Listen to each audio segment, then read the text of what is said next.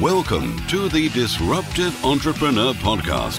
For anyone who wants to make money and make a difference, grow and leverage your enterprise better, get more done in less time, outsource everything and create your ideal lifestyle.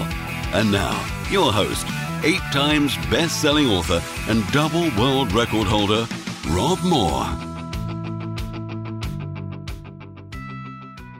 Welcome to another episode of the Disruptive Entrepreneur Podcast. This is part 2 of marketing, the most important function of business and making money, ? If you haven't listened to the first episode, the first part of this, I think you need to go back and listen to that first. We covered what marketing is, the art and science, the difference between sales and marketing, why I believe marketing is the most important function in business. We talked about the 2 types of marketing, the brand ethereal type of marketing, the awareness marketing, and then the direct response, measurable return on marketing. We talked about ABT, always be testing, multi-platform strategies of marketing. I went through some examples of data and testing. So that was all in part 1. So if you're still here, it means you listened to part 1 and you're into part 2. I just thought I should let you know again that I'm not in the studio this time. I'm in Florida, looking out on the golf course with my son. I've been playing every day. You might hear some background noises.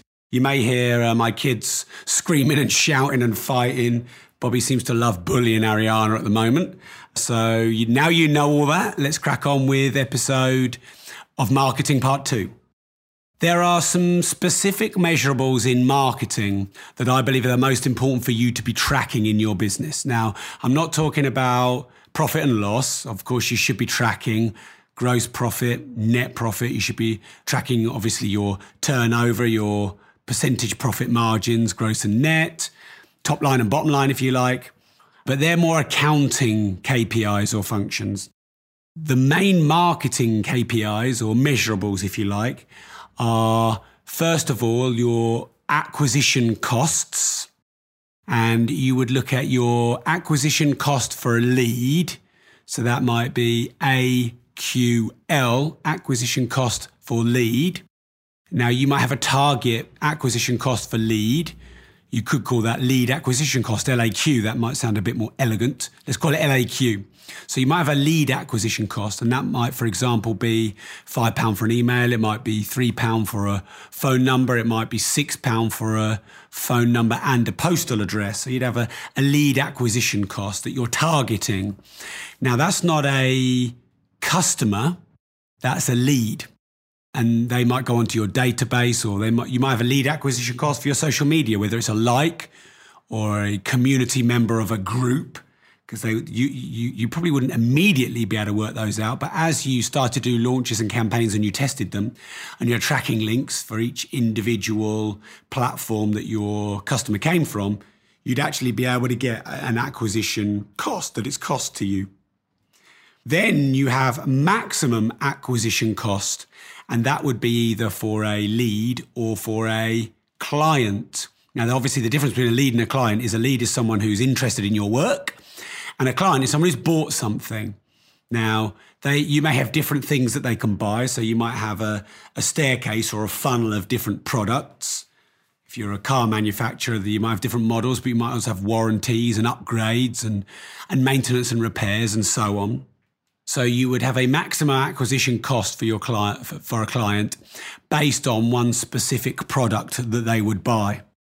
Now, if you're targeting a maximum spend, you'd probably want that to be about 50% of your net margin. So you could afford to spend up to 50% of your net margin on that client to acquire that client, which means you're still making 50% of your net margin paying for that client. So let's say your net margin is 20% and the cost of that product is £100. So your net margin is £20. You can afford to pay £10 to acquire that customer for that particular product. Now, what this gives you is a relatively low risk, or a very low risk, but things can change, and scalable strategy to increase your marketing spend, whether it's buying databases, database sends, whether it's more marketing in newspapers, magazines. Pay-per-click is probably more measurable and targeted, so I'd probably recommend that more, but that might be YouTube, Facebook, Twitter, Instagram, etc. So you have your lead acquisition cost, and for Progressive, one of my companies, it's around about £5 a lead on average. So we know if we're getting £2 or £3 a lead, that's a good cost per lead. We know if it's costing more, there's some wastage in there. But it's not the full story because it's just the lead, because you might pay £7 or £8 a lead, but they might become a client more often or at a lower cost than, say, your £3 a lead. So you obviously want to track your data through your funnel, and that's where the maximum acquisition cost comes in. So you might have a cost per lead of £5, a maximum acquisition cost of £10. If it goes anything above that, you might either stop spending in that particular marketing platform, or you might run new split tests because you're not really effective with your marketing because you haven't split test new pages or new ads or new images or new headlines or copy.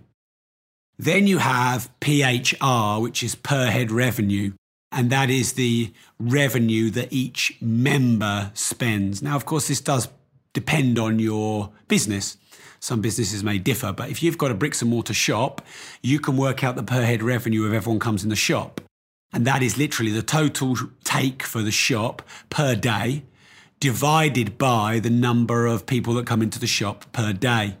So if you have £1,000 spend and 100 people come in, then that's £10 per head revenue. Now that might be that 2 of those bought £500 worth of stock, but the per head revenue is divided by the total sales and the amount of customers that come in the shop.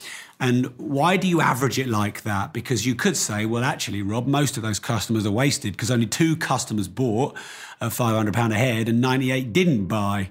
The thing is, though, it's very difficult, if not impossible, to, through all of your marketing, track who's going to buy and who's going to not buy until you've tracked all the way through the funnel and you've worked out where all of your long-staying deep buyers bought from, and you scale up marketing more in that source than others. But until then, and even that's a non-exact science, but you can work out what you can spend as a maximum so that if you pushed 100 people into your shop, £1,000 would be spent. So if you know that the maximum acquisition cost for your client to get your person into your shop is £10, which means you're going to have a 50% net margin, i.e. a £10 net margin, you know you can push 100 people into the shop per day and you're going to make £1,000 net margin, but you had £500, half of that was cost to acquire those leads, and you're going to make a £500 net margin per day in your business. So it becomes a fairly predictable, fairly scalable and repeatable system. That's called per head revenue. If you ever run events, you want to work out your take, the spend at your event. Now, don't include the VAT because it's not an amount of money that you take. Don't include any cost of sales. So don't include credit card fees, for example, or processing fees. Include everything else. And if you're going to take out affiliate commissions, that's fine if you have them, but make sure you just do it consistently. We don't do that. We just take out VAT and credit card fees and any top line gross costs. And there aren't others. We don't take out the cost of the venue and other costs because they're variables.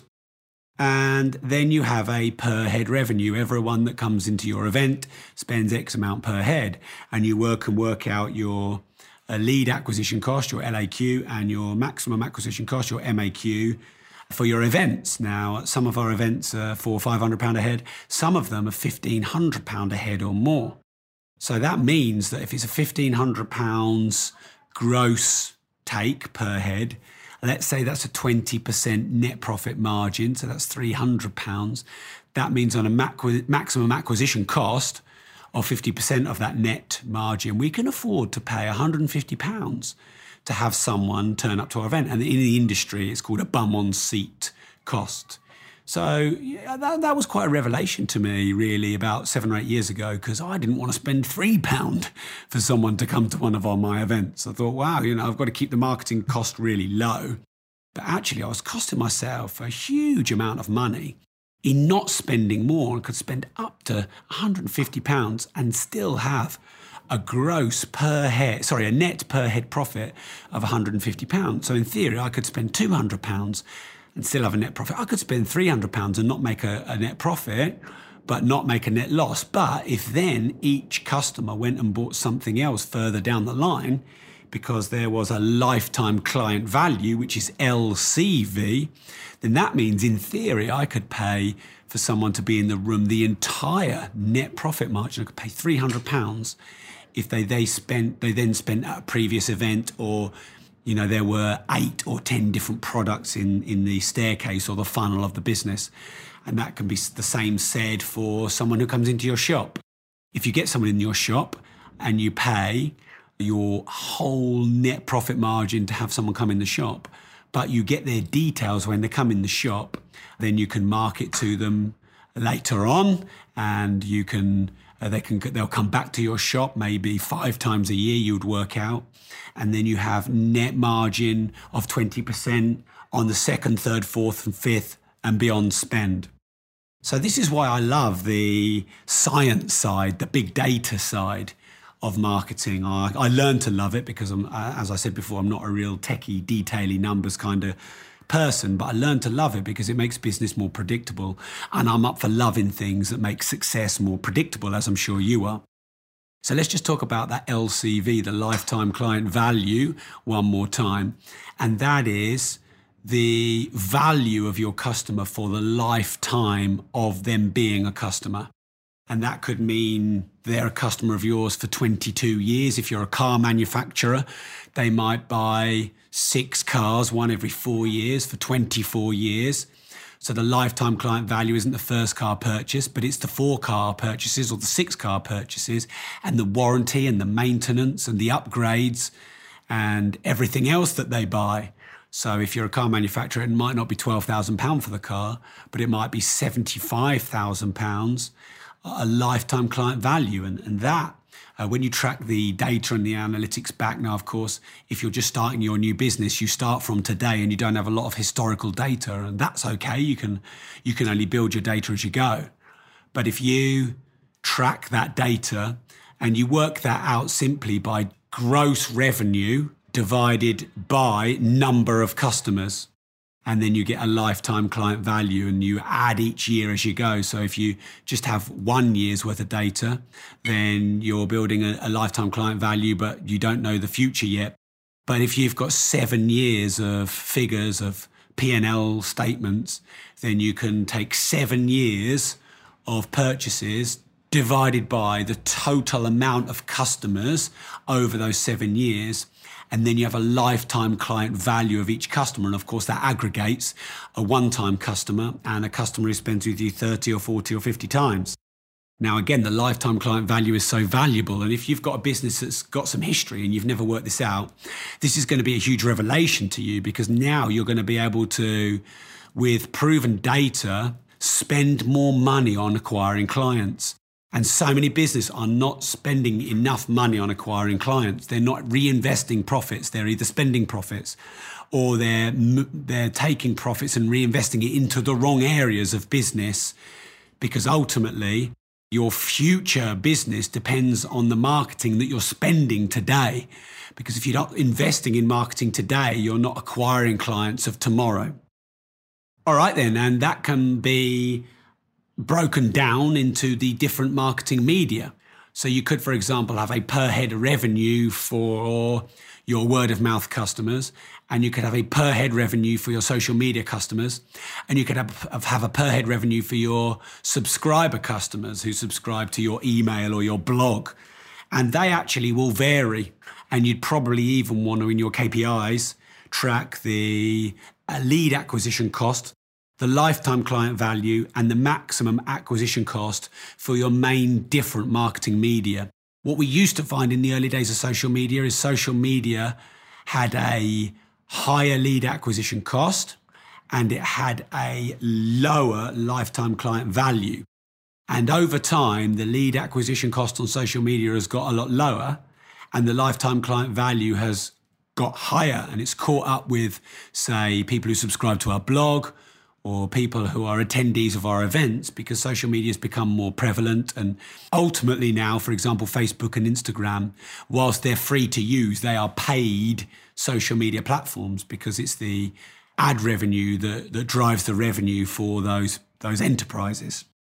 So you can even break down all of those metrics into each separate media.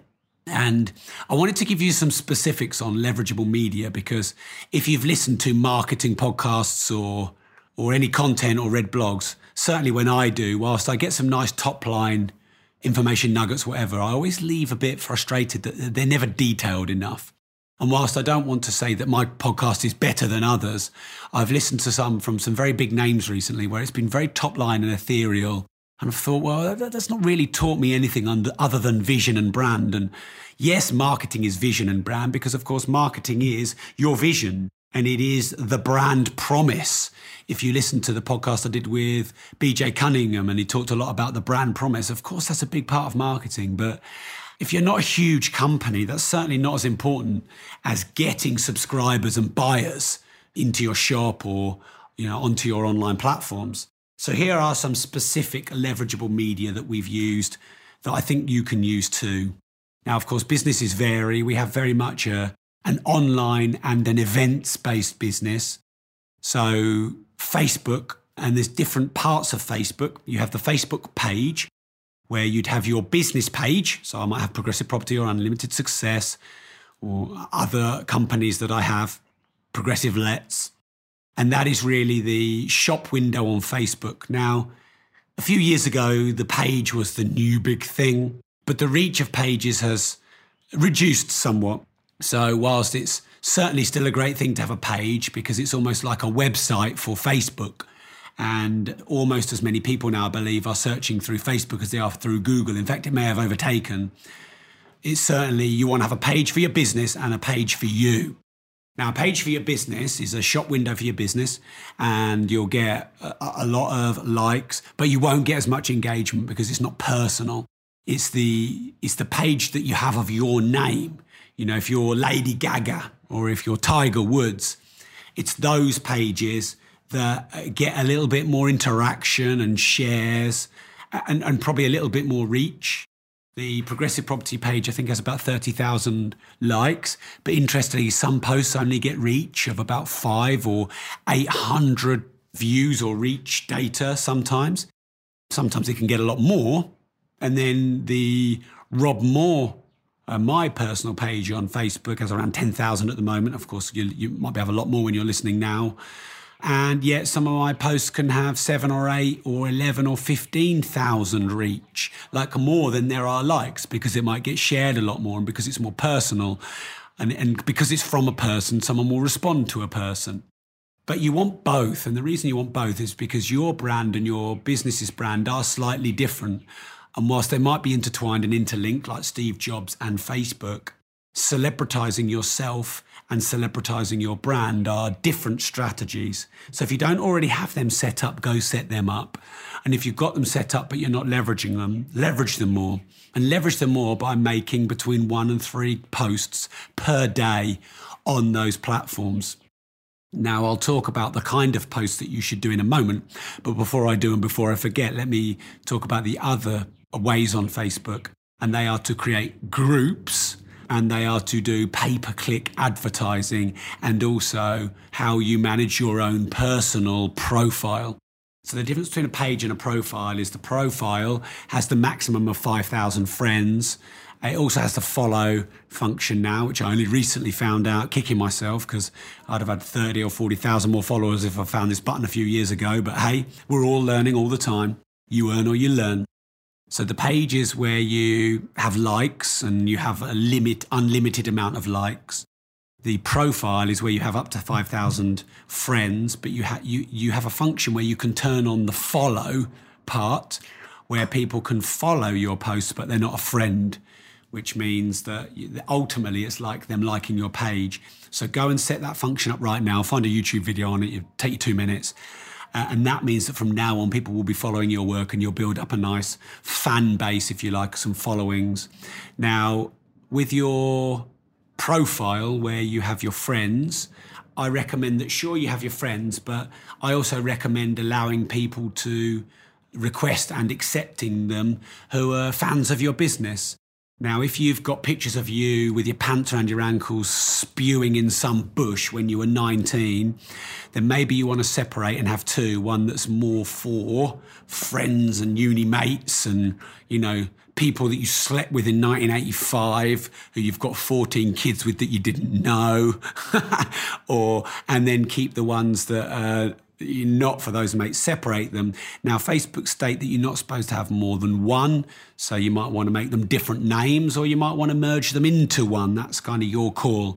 But if they find out that you've got two of the same one, then they may close one of them down. But I have Rob Moore and Rob F. Moore, and that seems to be okay and seems to work. And one of them is really more for friends.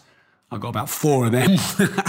And one of them is for friends through Progressive, friends through Unlimited Success, friends through the Disruptive Entrepreneur podcast. And I maxed out 5,000 years ago and now found that button, which means you can follow me too. So you can go and like me on Rob Moore Progressive, or you can go and actually follow me on my kind of more personal profile. Now, on the profile, it'll be where I post a lot more videos of my son playing golf and hitting hole-in-ones and playing world championships, and maybe some of the more personal stuff. I might post some pictures of myself. I'm not really a great selfie taker because my beard is too big and ginger, but I might do more personal posts on those.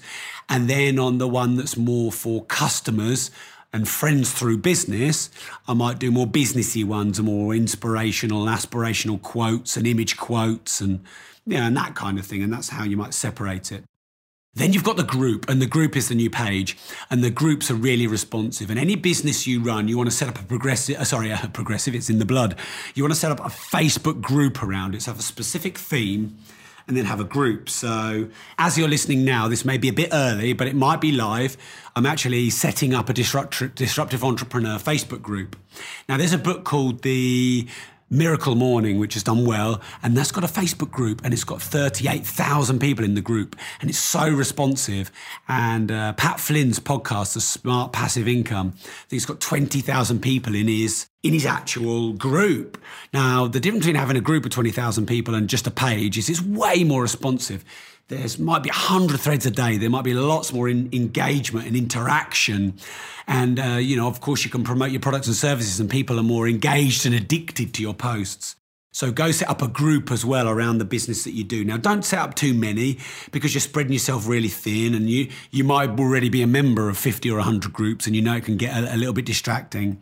But you definitely want to have a group as well. And then you have the pay-per-click, and the pay-per-click is either the ad or the boost. And the boost is where you boost a particular post that went well. So I've made some videos or some disruptive entrepreneur posts that have got good reach and good shares and gone kind of a little bit viral, and I'll boost them, which means I can pay a little bit of money and they will get shown in more feeds and threads. So it's almost like a little caffeine kick for your posts, but only do that on the ones that had good shares and good likes and lots of comments. But then there's the actual pay-per-click ad, which is an advert that goes in people's feeds, and you can literally choose which demographics and groups and segments that goes in. So you can even maximize your reach to the right people, and you might limit it to $20 or £50 or whatever per day of spend, so you can control it. And of course, if you're measuring LAQ, LCV, MAC, PHR and LCV, I think I said LCV, then you've got a predictable system to scale your business so much quicker than your competitors, with minimum wastage, maximum profit and maximum growth, and celebritizing yourself and your business. Now, you can do the same on Twitter. You can pay for ads and also run your own account.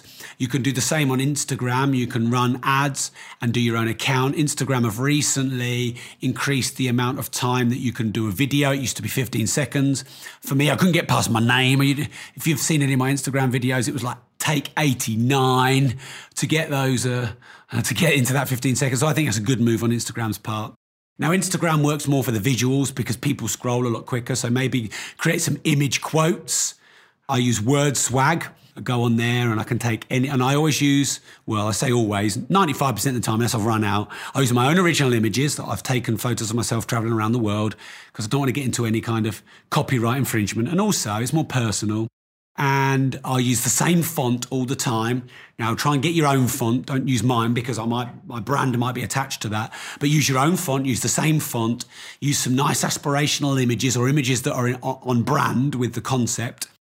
And anything that you learn that you think helped you or anything that got good response on your Twitter or on your Facebook, turn it into a quote and then put your name or your website underneath it and own it.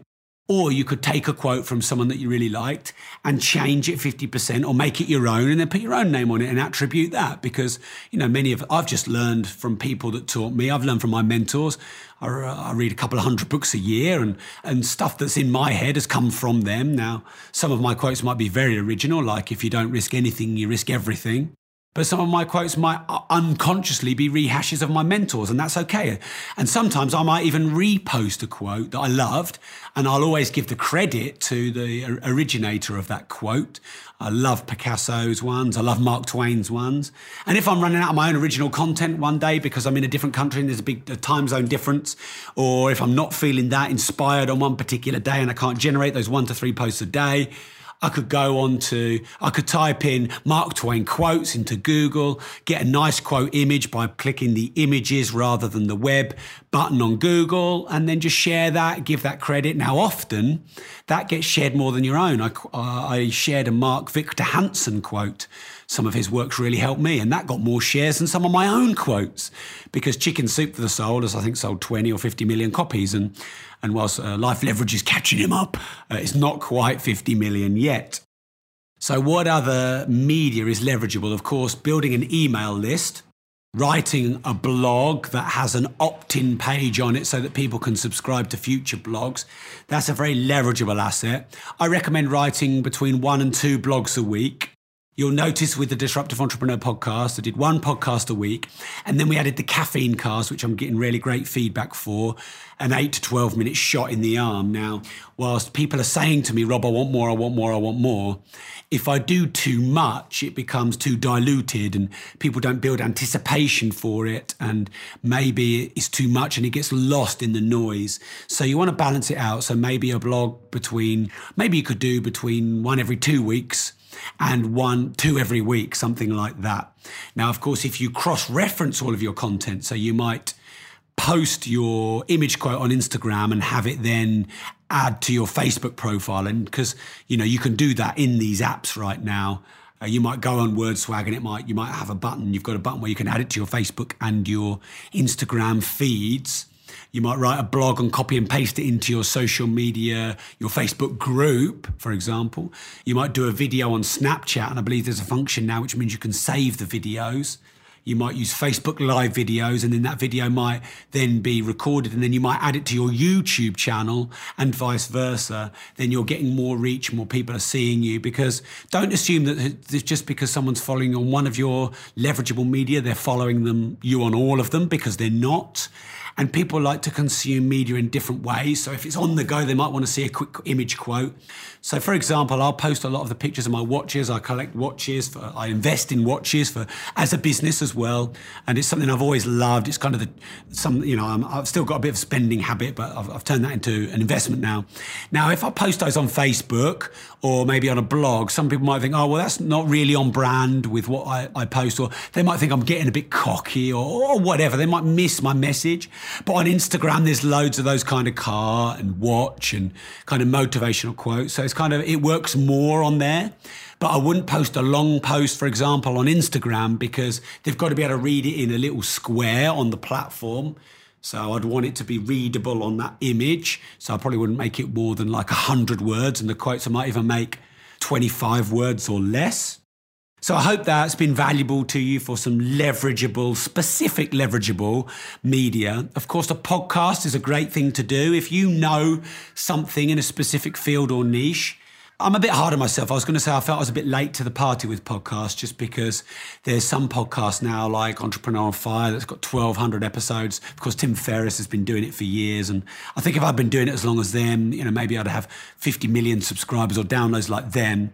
But hey, I can't complain at 50,000 a month so far and growing. And I'll have 450,000 subscribers by the end of the year at this pace. So I suppose I'm a bit hard on myself because at the same time, if you jump onto something too early and it doesn't work, you've wasted time. But for sure, if you're listening to this and you don't have your own podcast and you have some really valuable knowledge to share, or you're an expert in something, or even if you're not, but you know a lot more than others and people ask you about it, I really think you should be setting up a podcast. Maybe you should be posting videos on Snapchat. It's one I'm just moving into.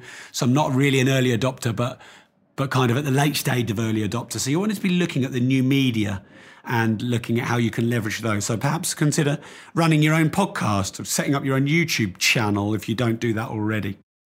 Okay, so the next thing you want to be doing for your own marketing, as well as building subscribers and customers for your business, is you want to build your own fan base.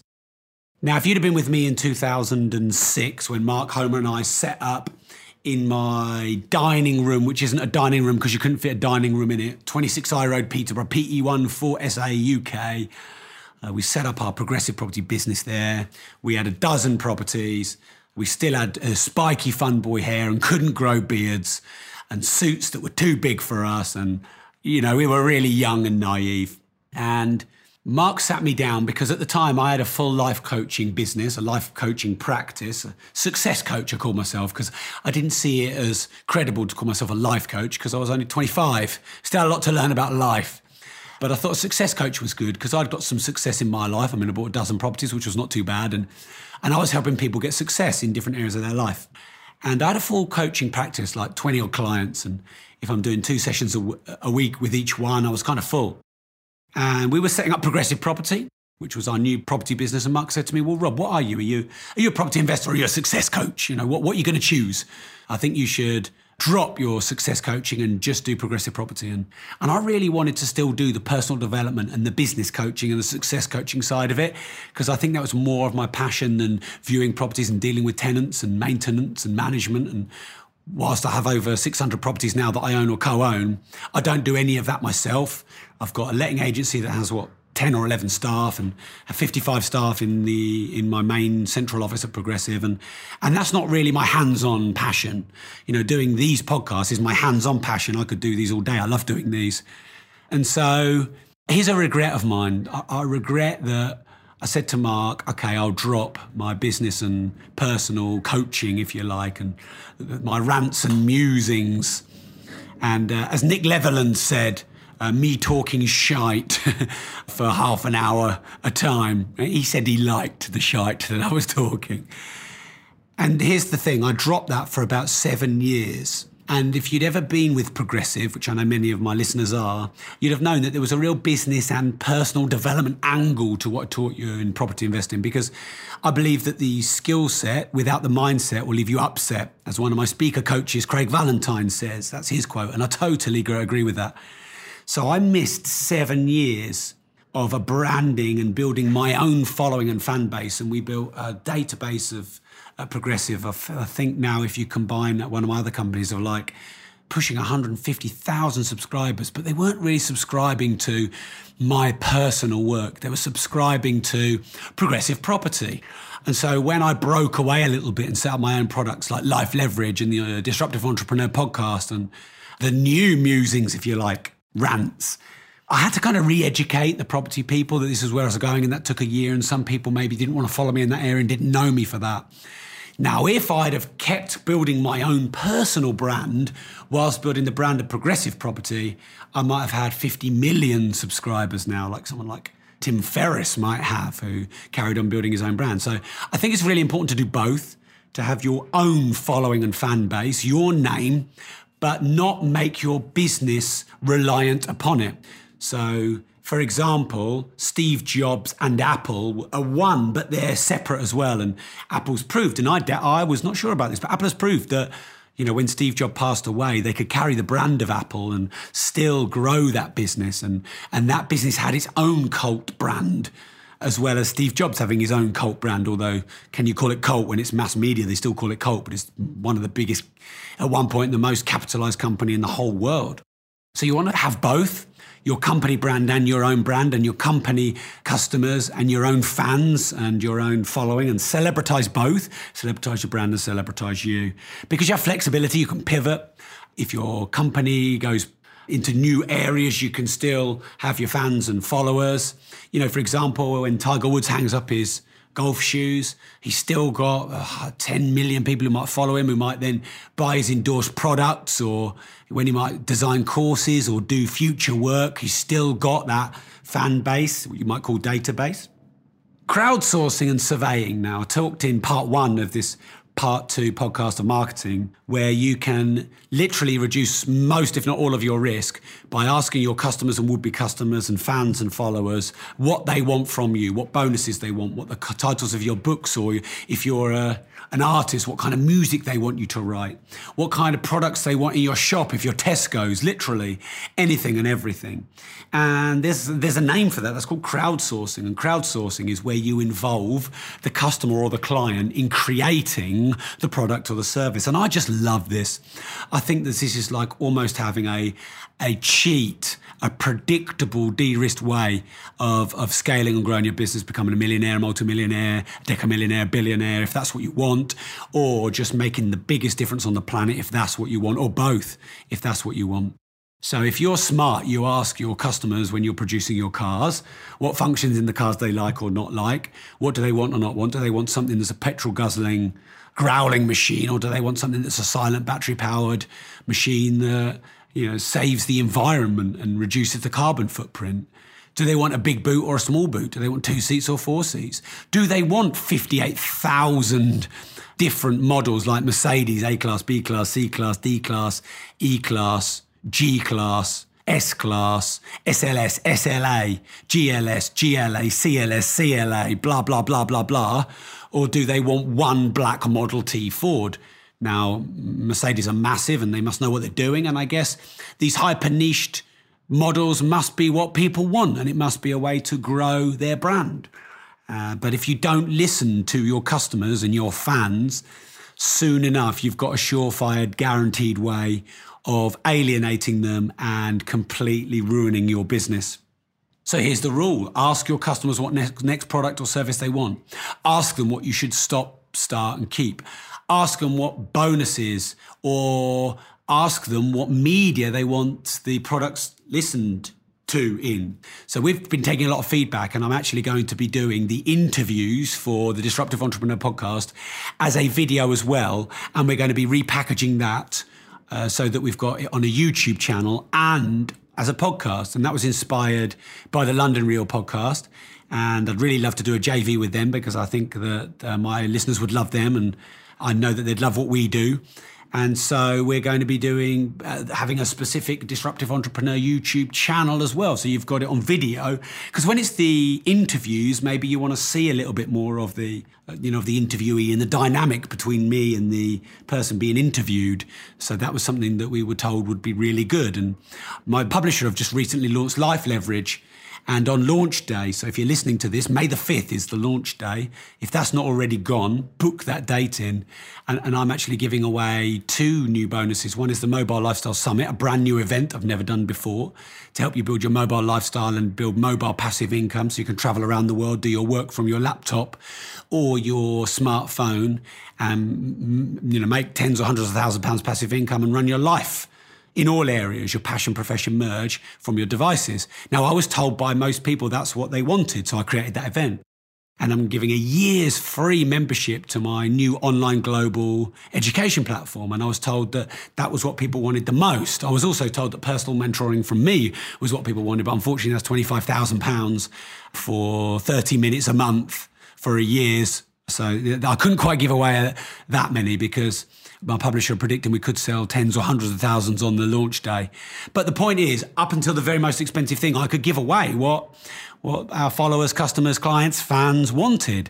And that means that when I launch on launch day, I'm giving them what they want. And I know that I'm reducing my risk of having a flopped launch, and my mum buying a load of copies, but also increasing the reach exposure, which of course is important to me because I want to make a difference across the globe, and I want to help the globe become financially free. My vision, my mission in life is global financial freedom.